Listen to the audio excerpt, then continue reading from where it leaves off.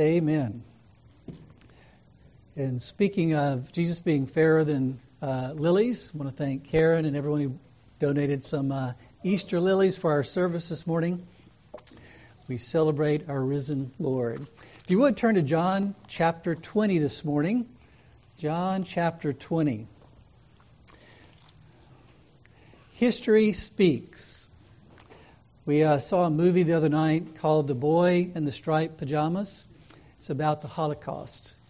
And there are plenty of people who have reflected on that history and asked the question, well, what does that mean? What does the murder of 6 million Jews, among others, mean for the human condition? And I thought about it in light of what we celebrate, obviously, on Good Friday, which is the death of Christ, and that indeed Jesus came because of things like the Holocaust. He came to restore a fallen world and to save sinners, and that's what we celebrate. But the question is, why do we call that Friday good? Well, it's only because of Sunday. Because on Friday, the disciples weren't thinking, wow, Good Friday, let's celebrate. That wasn't what they were thinking. It wasn't until Sunday that Friday became good. Because it was in hindsight that they began to see what Friday was all about and to see that the hope that we have in the face of death because of what Christ has done for us. Speaking of history, it's kind of interesting, whether you're talking about ancient history or recent history, there was a man who wrote an article, an opinion piece that was published in the New York Times on Friday, this past Friday, Good Friday. And the title of the opinion piece was, "In this time of war, I propose we give up God." And it was written by a man named Shalom Auslander, who is an American Jewish novelist. And he was reflecting on the fact that Easter weekend is also, for the Jews, the celebration of Passover, right? Because Jesus, from the Christian perspective, is the fulfillment of all that Passover means. Well, he, as a Jewish person, raised as a Jewish person, was reflecting on his own experience and what he was taught as a Jewish boy. And his perspective on things now is what really needs to be passed over is God himself. And he mentions the fact, in this time of war and violence, of oppression and suffering, I propose we pass over something else, God. Now, why does he say that? Because he reflects on the things that he heard taught in the Old Testament about the plagues and about God delivering the people of Israel from Egypt. And his conclusion is that the real problem there wasn't the Egyptians persecuting the Israelites, but the real problem was a God who would inflict plagues on the Egyptians. And so he says that the plagues on the Egyptians is just like the Russians invading Ukraine. He's making that parallel. He says, just as troubling, even more so today in light of the brutal slaughter taking place in Ukraine, were the plagues themselves. He says, if he were mortal, the God of Jews, Christians, and Muslims would be dragged to The Hague, which is a place in the Netherlands, which is where they have the International Court of Justice and the International Criminal Court. He's basically saying God ought to be prosecuted for what he's done in history. He goes on to talk about the fact that there are all kinds of things that God has done through history that are wrong, and he was actually taught as a little Jewish boy that as they celebrated the Seder feast, at the end they would go outside and they would look outside and they would say, "Pour out thy wrath upon the nations that did not know you."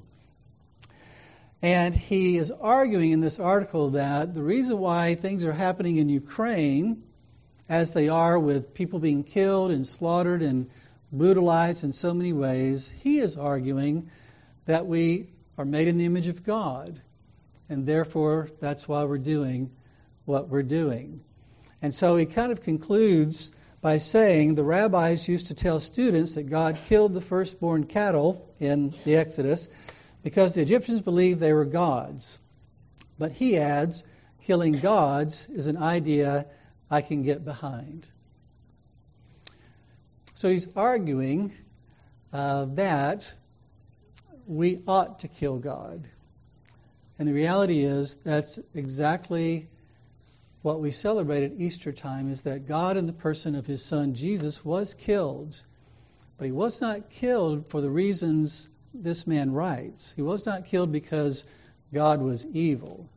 He was killed because we are evil. Man is evil, and we desperately need a Savior. And so the point of this is that we can look at history and read it different ways. We can misunderstand history. This man looks at things that he sees in the Ukraine happening today, looks at things that happened in Egypt thousands of years ago, and he interprets it as God is evil. And the only reason why we're doing what we're doing is because we're reflecting God. Well, in John 20, there was misunderstanding as well. There's a lot of misunderstanding in John 20. But it was as they began to see what was really happening that they were filled with joy. And that's what fills our own hearts and lives with joy when we see God as he really is. And we see what he's done for us in Christ. And so what I'd like for us to think about as we look at John 20 is the questions: why should we believe that Christianity is true? Why should we believe without seeing the risen Christ? And what does the resurrection of Christ mean for those who believe? So if you would, join with me in reading John chapter 20, and we'll highlight some things in it this morning as we celebrate our risen Lord. Verse 1 says, "Now on the first day of the week, Mary Magdalene came early to the tomb while it was still dark, and saw the stone already taken away from the tomb. So she ran and came to Simon Peter and to the other disciple whom Jesus loved, and said to them, 'They have taken away the Lord out of the tomb, and we do not know where they have laid him.' So Peter and the other disciple went forth, and they were going to the tomb. The two were running together, and the other disciple ran ahead faster than Peter, and came to the tomb first. And stooping and looking in, he saw the linen wrappings lying there, but he did not go in. And so Simon Peter also came, following him, and entered the tomb.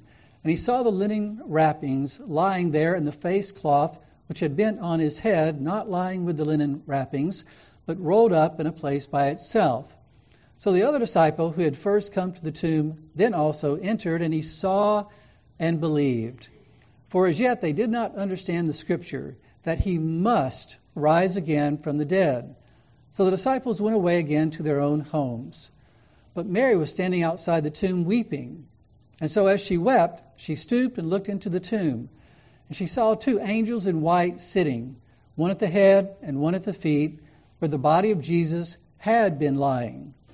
And they said to her, 'Woman, why are you weeping?' She said to them, 'Because they have taken away my Lord, and I do not know where they have laid him.'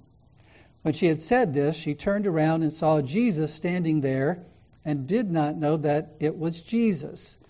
Jesus said to her, 'Woman, why are you weeping? Whom are you seeking?'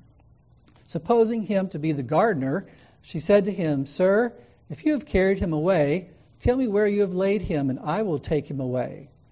Jesus said to her, 'Mary.' She turned and said to him in Hebrew, 'Rabboni,' which means teacher. Jesus said to her, 'Stop clinging to me, for I have not yet ascended to the Father. But go to my brethren and say to them, I ascend to my Father and your Father, and my God and your God.' Mary Magdalene came, announcing to the disciples, 'I have seen the Lord,' and that he had said these things to her. So when it was evening on that day, the first day of the week, and when the doors were shut where the disciples were, for fear of the Jews, Jesus came and stood in their midst and said to them, 'Peace be with you.' And when he had said this, he showed them both his hands and his side.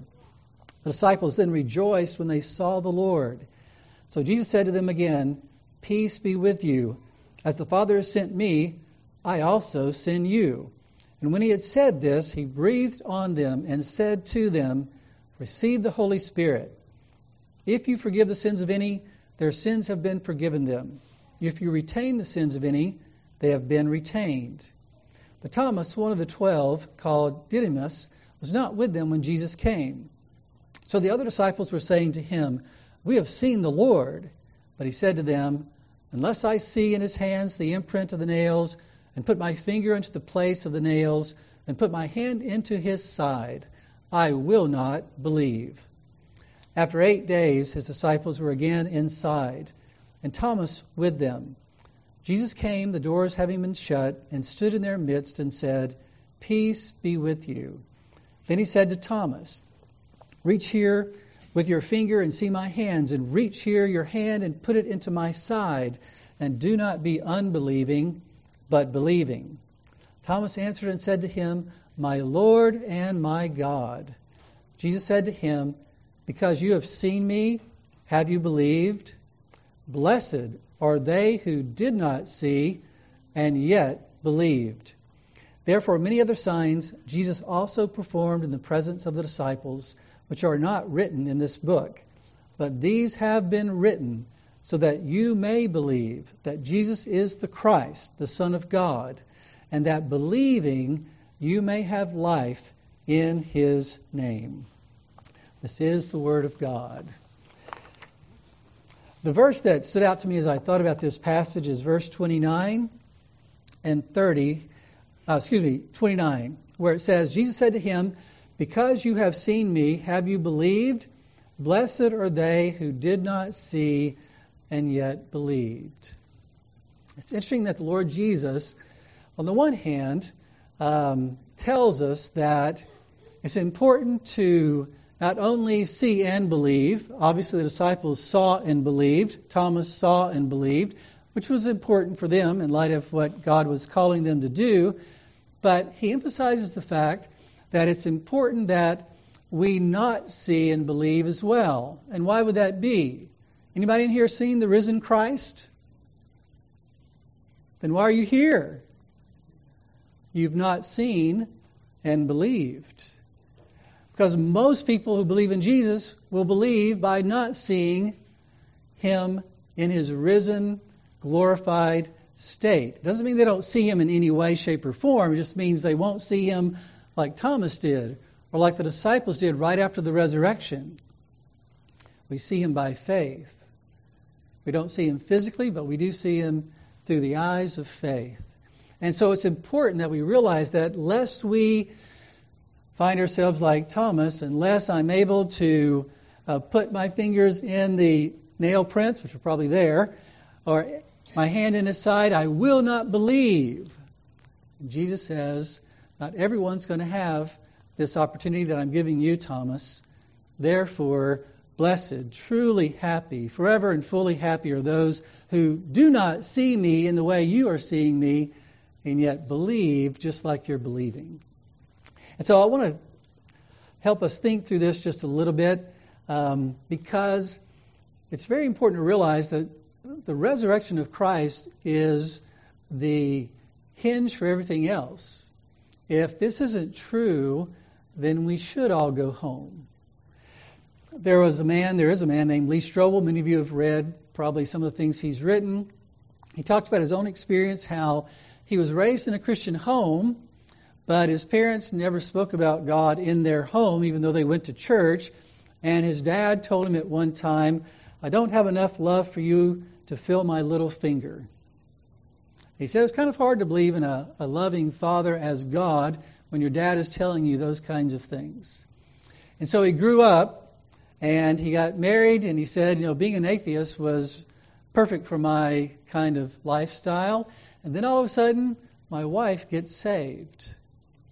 And he said, I had to figure out a way to debunk this Christianity in order to bring some sanity back to my wife and my marriage and my life. So he begins trying to find a way to disprove Christianity, and he realized that the key thing to disprove is the resurrection and the death of Christ in light of the fact that they go together. And so he said there were 4 questions that he sought out to answer, and he was an investigative journalist for the Chicago Tribune, so he was used to doing these kinds of investigations and interviewing people. He said one question was Jesus really dead? The second question, did believers invent this story? Thirdly, was the tomb actually empty? And fourth, did people actually see Jesus alive? And he talked to all kinds of experts in various fields, and he came to this conclusion that Jesus was truly raised from the dead. He said, if the resurrection of Jesus is true, then his teachings are not just wise words from an old dead sage. So that they are the very words of God. We're compelled to follow these teachings and help our children understand that Jesus deserves our worship and our allegiance. His resurrection means that he is still alive and we can encounter him today. And because of his atoning death on the cross, all those who follow him have received forgiveness for their sins, and heaven is open for all of us. The resurrection truly changes everything. The question is, what was it about the evidence that he saw that God used to not only open his eyes to the resurrection of Jesus, but to raise him from the spiritually dead? And so I want to touch on that just briefly this morning with the little time that we have, in light of several things that come out when you think about how God has used the truth of the resurrection of Christ to raise sinners from spiritual death. And the first thing is circumstantial evidence. Even in our courts today, we use circumstantial evidence, which is evidence that is not witness-based testimony. It's not where you bring in a witness to testify, but you're looking at the circumstances around what happened. First of all, in verse 1, we see in verse 1 where it says, now on the first day of the week, Mary Magdalene came early to the tomb while it was still dark and saw the stone already taken away from the tomb. One of the things that's interesting about the four Gospels is that all four Gospel writers, under the guidance of the Holy Spirit, have given us four stories that include some similar things, some same things in the story, and some things that are different. And so it's like four different people watching an accident at an intersection, and including some of the same elements in the story because they all saw the same accident. They include different things too because they're highlighting different aspects of what actually happened. And so Mary here appears to be coming to the tomb by herself. The other accounts highlight that she was actually with other women. She's coming to the tomb and there's nobody there. And yet the other accounts highlight the fact that there were probably as many as 16 Roman guards at the tomb. But they're no longer at the tomb at this point. And so it says she came, and what she noticed, and the very first thing, and all the writers highlight this, that the stone had been taken away from the tomb. And we may just read over that very quickly and think, well, that's interesting. Well, it was very interesting because those stones tended to be 1.5 to 2 tons, and they were put into place through, levers. So it wasn't just a little stone that you just got to pick up and put it in place. It could be easily picked up and put in place. And one of the stories that was spread around was that the disciples kind of snuck in and, they snuck Jesus out while the Roman guards were sleeping and all this sort of thing. Well, the reality is that it would have taken 20 men to get that stone out of the groove that it was in. So the question is, how did the groove get there? Well, the other accounts indicate that there was an earthquake, and that earthquake was associated with an angel who sat on top of the stone once it was moved. And so it was a supernatural experience that happened. And therefore, it was something that spoke to the fact that something unusual has happened here. This wasn't just somebody walking by, they moved the stone, they dragged Jesus' body out, and they didn't wake up the Roman soldiers as if they would have been sleeping anyway. But what we see as it goes on from there to talk about the fact that not only was the circumstance of the stone being moved, which was very shocking to Mary, obviously Mary still thinks that Jesus is going to be dead. She's not coming to the tomb to find the risen Christ. She's coming to the tomb to find a dead Jesus, because they were coming back to finish the work of burying him that they didn't have time to finish. So she's not coming expecting Jesus to be alive. She's coming expecting Jesus to be dead. And she's surprised that the stone is moved, and the women in other accounts are asking, who's going to move the stone for us? We can't move the stone by ourselves. Who's going to do it? Well, the other circumstance that we also see in this passage is it says in verses 6 and 7 that Mary reported to Peter, and the disciple whom Jesus loved is John, the writer of this gospel, and they run to the tomb. And it says in verses 6 and 7 that they saw the linen wrappings lying there, and the face cloth which had been on his head, not lying with the linen wrappings, but rolled up in a place by itself. Now, what's interesting about that? It's interesting because if Jesus had been the victim of grave robbers, and there were a lot of grave robbers in that day and time, they would rob graves to get the valuables in the grave in order to enrich themselves, to sell them, or whatever it might be. And linen wrappings for burials were actually very valuable, and the other things that were often with them.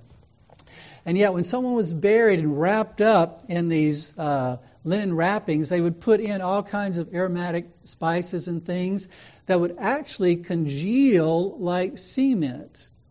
And so it wasn't like you could just easily pull that stuff off.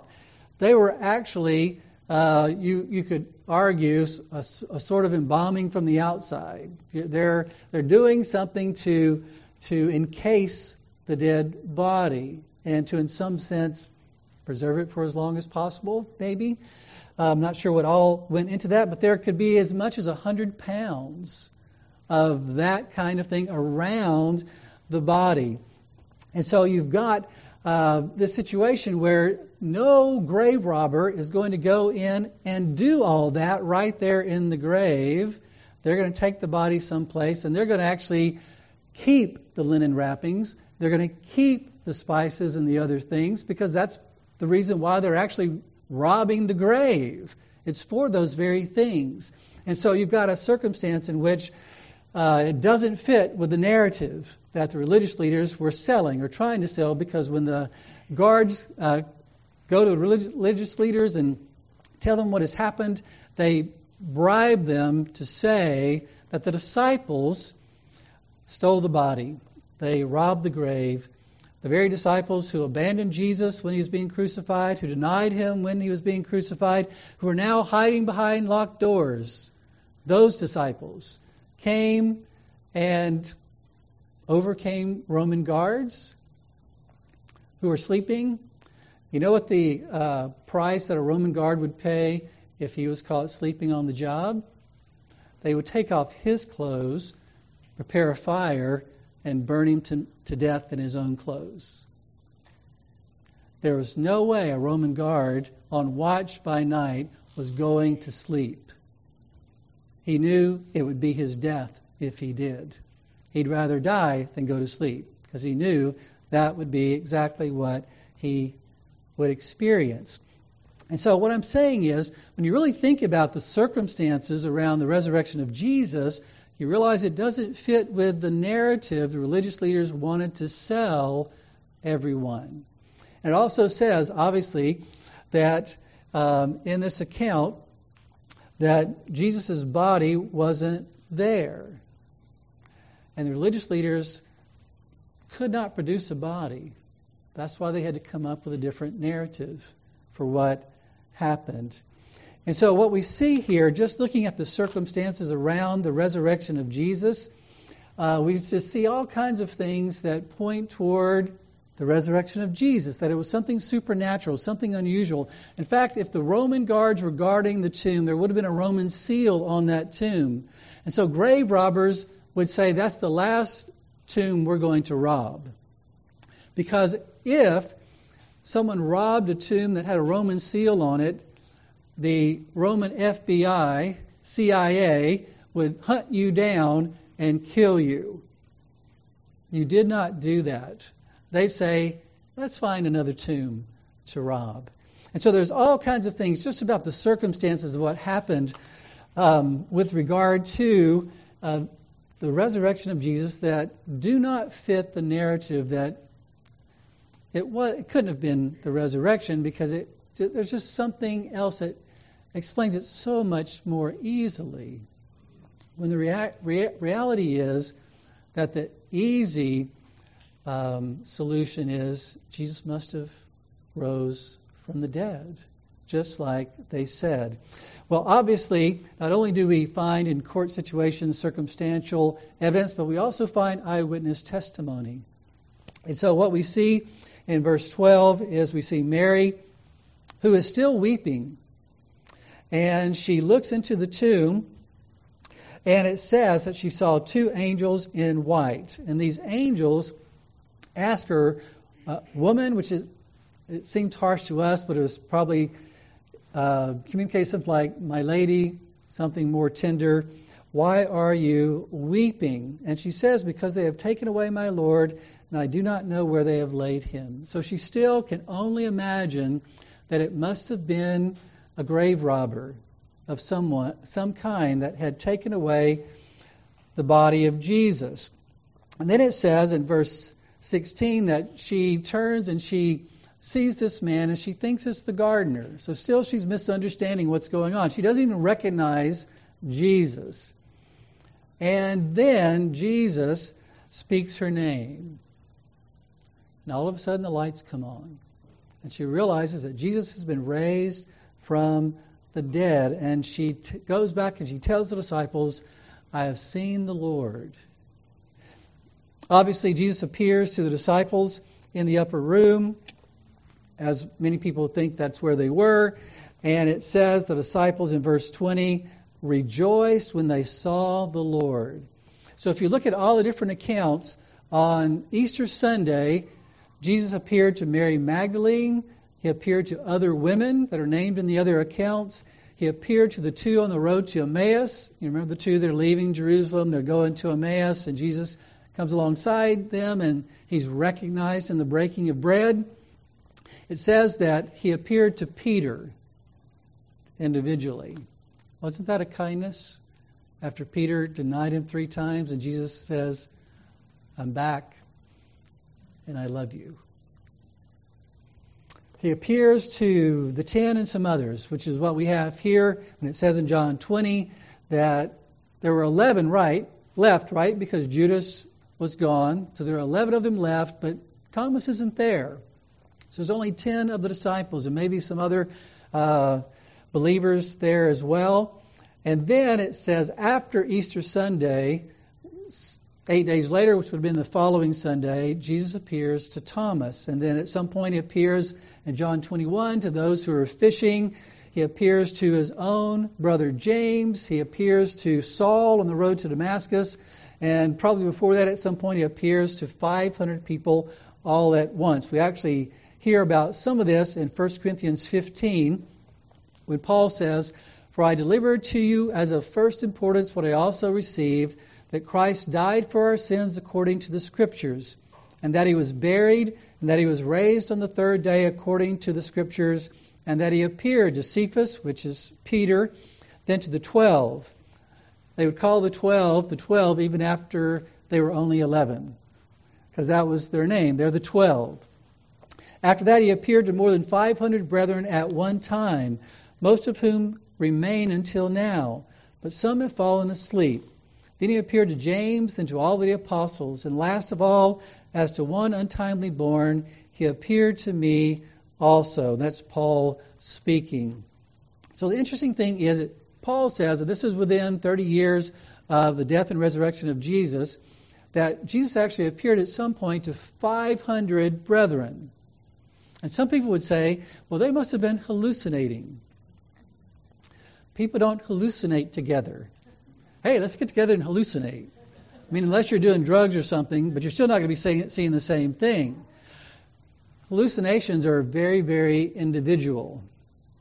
And so for 500 people to see the same thing says it could not have been an hallucination.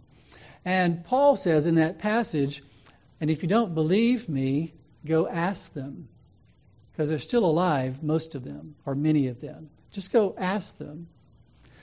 Now, it's very hard for something that's just a big lie to continue when you've got plenty of people around that you can ask whether or not it's really true or not. Did this really happen or not? Myths and legends take generations to develop when people are already dead and gone and you can't ask them and talk to them. But all of this transpired very shortly after the death of Jesus, and as a result, we see lives that are changed. And not just changed by people who wanted him to rise from the dead. A lot of people will say, well, certainly Jesus can be said to have appeared to those who wanted him to be alive. You know, like the 12 disciples, at that point the 11 disciples, didn't they want him to be alive? Maybe it's just wishful thinking. Maybe they're just wanting that, and so therefore they kind of wished it into being. Well, there are others that Jesus appeared to that did not want him to be alive or did not think that he would be alive. Like who? Like Paul, who was Saul. Or like even James, the brother of Jesus. And so when we think about the whole issue of changed lives, we look at verse 28, where it says, after Thomas sees Jesus, he says, "My Lord and my God." He says, "You are the one who should be ruler over my life, and you are more than just a man. You are my Lord and my God." He was changed in seeing the risen Christ. Peter is another great illustration of that. We see that before the crucifixion, he denies Christ 3 times. He's afraid to even admit to a little slave girl that he followed Jesus. In Acts chapter 2, he stands up in a big crowd and says, "Therefore let all the house of Israel know for certain that God has made him both Lord and Christ, this Jesus that you crucified." And those were fighting words. If you want to stir somebody up, you point at them and say, "You crucified the Lord who was promised by God." He knew that, and yet he was not afraid, because he was changed by seeing the risen Christ. Now, as I mentioned, a lot of people think that Jesus just appeared to friendly folks. But as I said, he appeared to Saul on the road to Damascus, and he said to Saul, he blinds him with the light, and he says, "Saul, Saul, why are you persecuting me?" And Saul says, "Who are you, Lord?" And Jesus says, "I am Jesus whom you are persecuting." He was going around throwing Christians in jail and having them killed. He was not somehow so psychologically inclined to believe that Jesus was Lord and God. That was the last thing that he thought would ever be true. And he hated the idea that Jesus was a false Messiah. And so Jesus appears to him, and he is transformed. Immediately begins preaching the gospel. And immediately people begin planning to kill him. And he continues preaching the gospel. I mentioned James, who was one of 4, we might call half-brothers of Jesus, who became a leader in the Jerusalem church. And he was part of this family who at one time, it says in Mark 3, when his own people, speaking of his family, Jesus' family, heard of this, they went out to take custody of Jesus, for they were saying, "He has lost his senses." Meaning, our big brother is crazy. He's lost his mind. He's going around acting like he's some savior. He's preaching and teaching and healing, and there's something wrong with him. And so we see that something changed. In Acts chapter 1, you see where it says, "These all with one mind were continually devoting themselves to prayer, along with the women and Mary, the mother of Jesus, and with his brothers." So what happened? They went from thinking he was a crazy man to believing that he was the Messiah, that he was God, the very one they grew up with, so to speak. How does that happen? Well, it says Jesus appeared to James.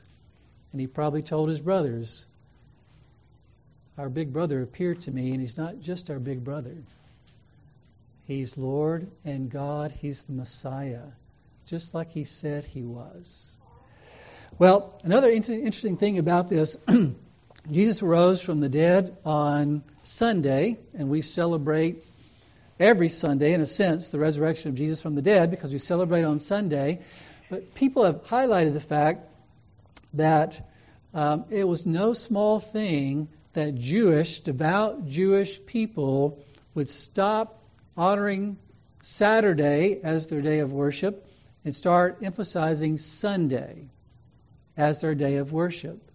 Because in the Old Testament, if you were to violate the Sabbath command by picking up sticks, maybe, on the Sabbath, you could be stoned. It could be a death sentence.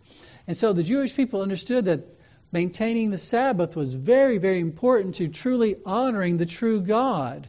Jesus emphasizes in the Old Testament that one way you make clear that you are my people is that you have all the men circumcised and you honor the Sabbath day. And so for them to begin worshiping on Sunday would have meant that there was a complete change, a dramatic change in their whole view of the God who called them to worship him. And they realized that Yahweh of the Old Testament was the Jesus that they had walked with. And so all of these things are just ways in which we can see that it was no small change in the lives of people that caused them to worship the risen Christ. Well, it says in verse 31 that believing you may have life in his name. I just want to highlight some things for us who do believe. What does it mean for us who believe in the resurrection of Jesus? Well, the first thing it means is that we have confirmation that we are forgiven. And in our singing this morning, we highlighted that. The end of the passage that Daniel read highlighted that as well. In Romans 1, verse 4, it says that Jesus was declared the Son of God with power by the resurrection from the dead. So how do we know, as Mark said, that Jesus lived the life we could never live? How do we know that he died the death we deserve to die? How do we know that he is an able and willing Savior for sinners? How do we know he is the Lord of all? How do we know that we can be forgiven if we trust in him? It's because of the resurrection. That's the only reason we believe those things to be true. It's because of the resurrection. It says in Romans 4, he who was delivered over because of our transgression and was raised because of our justification. Meaning that it was going to be a testimony to the fact that all those who trust in him will be declared forgiven and righteous. In Romans 8 it says, who is the one who condemns? Christ Jesus is he who died, yes, rather who was raised, who is at the right hand of God, who also intercedes for us. The reason why I can never be condemned and you can never be condemned is because the one who determines who is condemned and who isn't sits at the right hand of God. And his name is Jesus. And we've entrusted ourselves to Jesus. And Jesus knows how to take care of people who entrust themselves to him. He knows how to take care of everyone who comes to him for salvation. And so we can know that a past finished work has been completed. When he said it is finished on the cross, the resurrection was God's amen. It is finished. The price has been paid that we might be forgiven. Secondly, we also see that not only do we not have to worry about our past sins, but that we can actually live a different kind of life. That we've been united to a living Savior. And therefore, we can live new lives. Whatever might plague us, we can know that Christ, who is a living Savior, can enable us to overcome that. Whatever fears, anxieties, weaknesses, sins, whatever it may be. That's why it says in Romans 6, therefore we have been buried with him through baptism into death, so that as Christ was raised from the dead through the glory of the Father, so we too might walk in newness of life. We've been united to Christ so that we could be different people, so that we can love God like we've never loved Him before, so that we can love our families like we've never loved them before, so that we can love other people in the church like we've never loved them before, so that we can love people who don't know Jesus like we've never loved them before. We have that hope. It's not in us to do it by ourselves, but we have that hope. In Romans 7 it says, "Therefore, my brethren, you also were made to die to the law through the body of Christ, so that you might be joined to another, to Him who was raised from the dead, in order that we might bear fruit for God." So the fact that we're united to Jesus gives us hope that my past doesn't have to be my present or my future. I can be increasingly set free from sin and sorrow and all the things that weigh me down. Then finally, because of Jesus' resurrection, we have the hope of resurrection too. One of the interesting things that we find in Matthew 27 is that it says this, when it's in connection with the death of Christ, but it points forward to the resurrection of Christ. It says, "The tombs were opened, and many bodies of the saints who had fallen asleep were raised. And coming out of the tombs after His resurrection, they entered the holy city and appeared to many." So when Jesus was raised, other saints were raised. And they went into town and said, "Hey, why did that happen?" It was meant to convey that that's the purpose of the resurrection of Jesus, is that saints might be raised. They might have life after death, and not just existence after death, but what is really life, full and lasting happiness and joy with God, in the presence of God. And so that's what it says in Romans 6, where if we've become united with Him in the likeness of His death, certainly we shall also be in the likeness of His resurrection. Well, what if Christ had not been raised from the dead? It says in 1 Corinthians 15, "If Christ has not been raised, then our preaching is vain, your faith also is vain. You would not be justified. You would not be forgiven. You would not stand righteous before God, and neither would I." In verse 17 of 1 Corinthians 15, he says, "If Christ has not been raised, your faith is worthless. You are still in your sins. You would have no new life. You'd be the same old person you were before you started believing in Jesus. There would be nothing new about you if Jesus had not been raised from the dead. You're still in your sin, still in your guilt, still under the power of sin." Then he says in verse 32, "If from human motives I fought with wild beasts at Ephesus, what does it profit me? If the dead are not raised, let us eat and drink, for tomorrow we die." Which means if Jesus wasn't raised, I have no hope of resurrection, so I just might as well get the most out of I can out of the pleasures of this life, because there's no pleasure ahead. There's nothing to look forward to if Jesus has not been raised. And so the resurrection of Jesus gives us hope with regard to our past and our present and our future. It covers everything, and it's crucial to everything. Well, a lot of people would argue that, well, that's fine. How do we know that these people weren't just living and dying for a lie? Do people die for lies? Yes, they do. There are people who fly planes into towers based on lies. So people do die for lies. But it can be argued that no one dies for what they know to be a lie. They don't die for something they know they just made this up. They don't get tortured for things they know they just made up. They don't die because of a lie, of a myth, of a legend that they decided to come up with. And so that's why you've got what it says in John 20:21. Jesus says, "Peace be with you, as the Father has sent me, I also send you." And so Jesus sends out the disciples, the apostles, to preach and teach. And in verse 22, he says, "Receive the Holy Spirit," because they would need the Holy Spirit to enable them to do that. And the reality is, Satan and evil men have opposed the church of God from the very beginning. And Paul, it says in Acts 14, was actually stoned to death.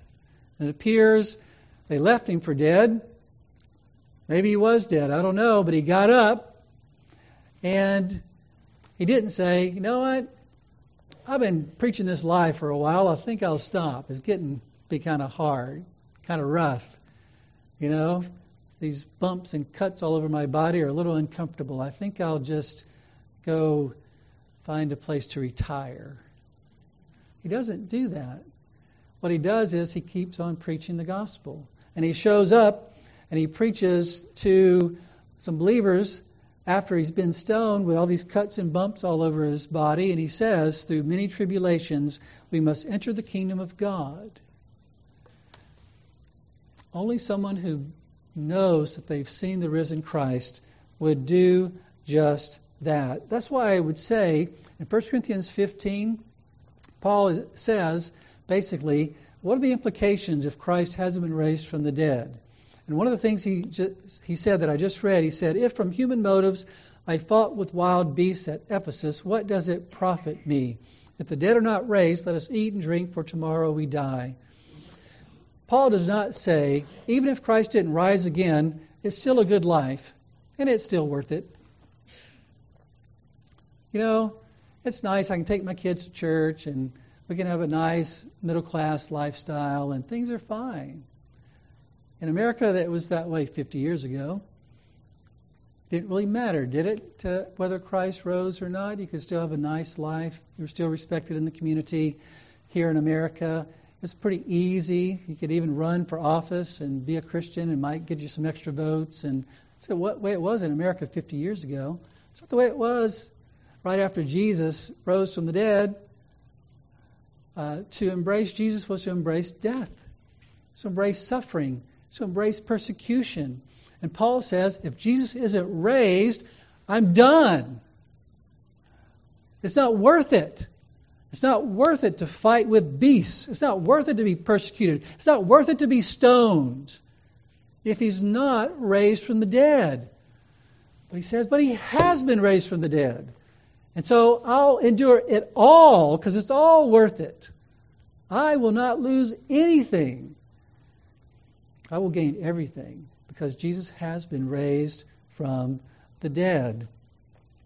Well, the last thing that I just want to highlight, that was that fourth point, that endurance despite fierce opposition is a great testimony to the reality that Christ has been raised. And the last thing, and this is very important for us because it relates to what I said in the beginning about not seeing and yet believing, because that's all of us here. We have not seen the risen Christ, and yet we believe, and that's the way God is working. And it says in verse 31, but these have been written so that you may believe that Jesus is the Christ, the Son of God, and that believing you may have life in His name.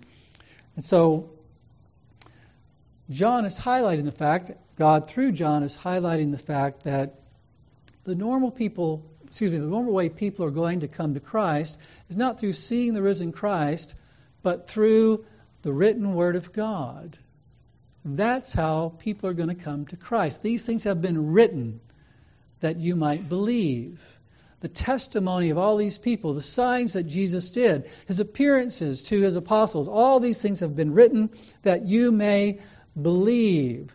Now we might say, but wait a minute, wouldn't it be better if Jesus appeared to everybody? Wouldn't that be something that would make the difference? Well, there's a story that Jesus told about the rich man and Lazarus. You may remember that story, where the rich man dies, Lazarus dies. Lazarus goes to heaven, the bosom of Abraham. The rich man dies and goes to hell. And in hell, he asks Abraham to send Lazarus to quench his thirst and ease the pain of hell that he's in. And then he asks Abraham to send Lazarus back to earth to warn his brothers. And Abraham says, they have Moses and the prophets, let them hear them. But the rich man says, no, Father Abraham, but if someone goes to them from the dead, they will repent. But he said to him, if they do not listen to Moses and the prophets, they will not be persuaded, even if someone rises from the dead.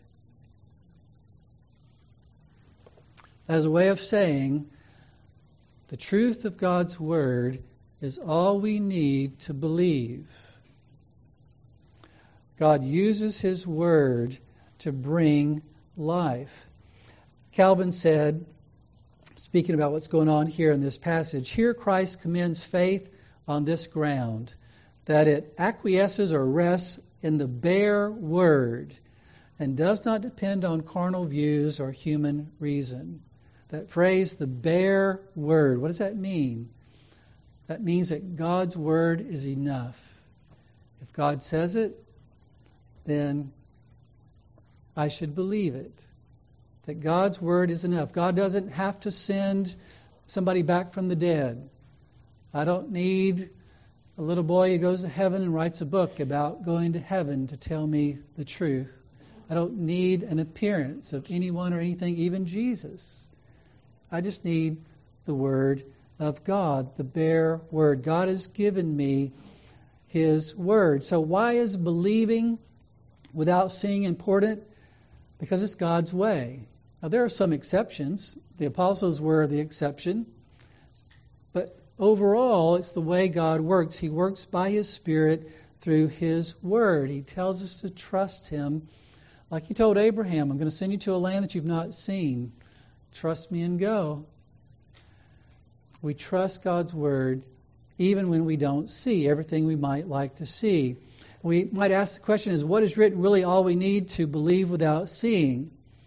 And the reality is God's Word just simply needs to be embraced. Because the real problem isn't a lack of evidence. It's not a lack of testimony.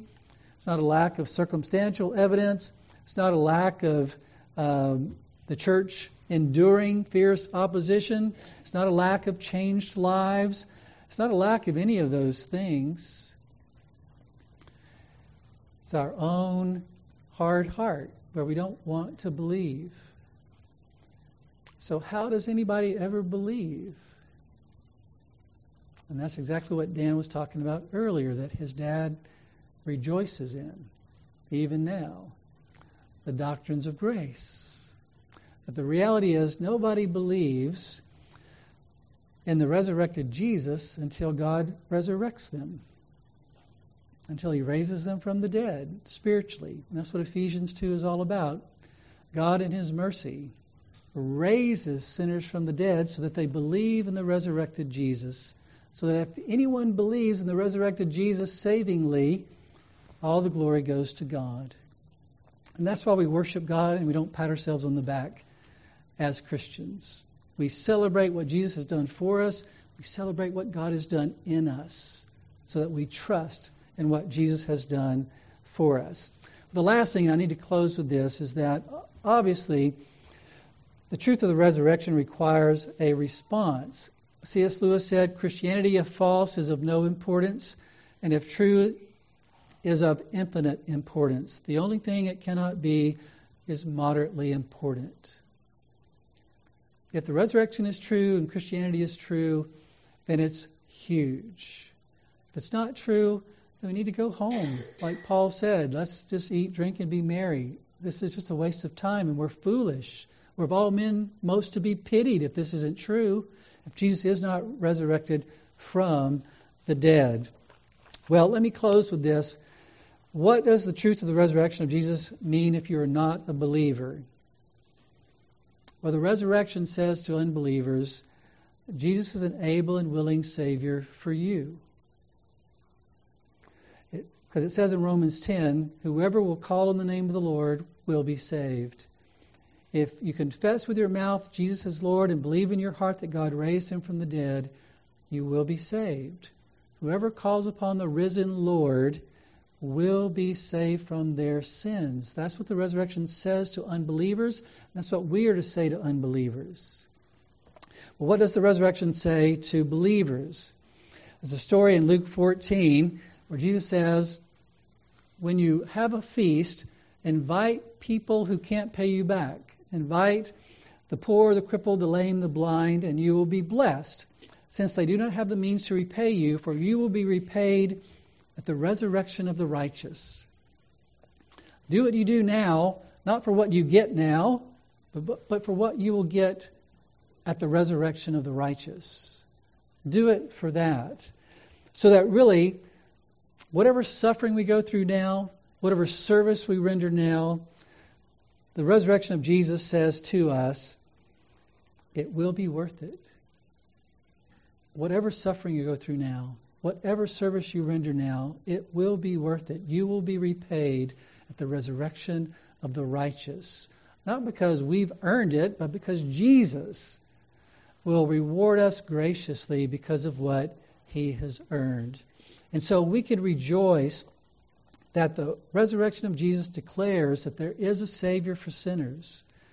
And if we have loved ones that aren't saved, then we can be thankful that there is a Savior for sinners. And we should pray for them, and we should point them to that Savior when we have that opportunity.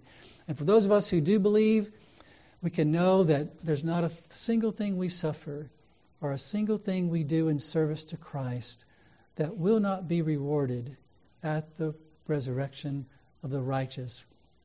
It is not going to be wasted. Not a single tear and not a single cup of water. Let's pray. Father, we thank you for this time to reflect on what you've done for us. We thank you, Lord Jesus, for the opportunity to rejoice in what the resurrection says. History speaks. And yet the greatest of all things that have happened in the history of the world, your life and death and resurrection, speak loudly to us. And I pray that you would speak loudly through the truth that we've read and seen this morning, and that for those here who have not yet repented of their sins and turned and entrusted themselves to you, I pray that they would this very day, by your gracious work in their hearts, may they see you, Lord Jesus, as an able and willing Savior, ready to forgive.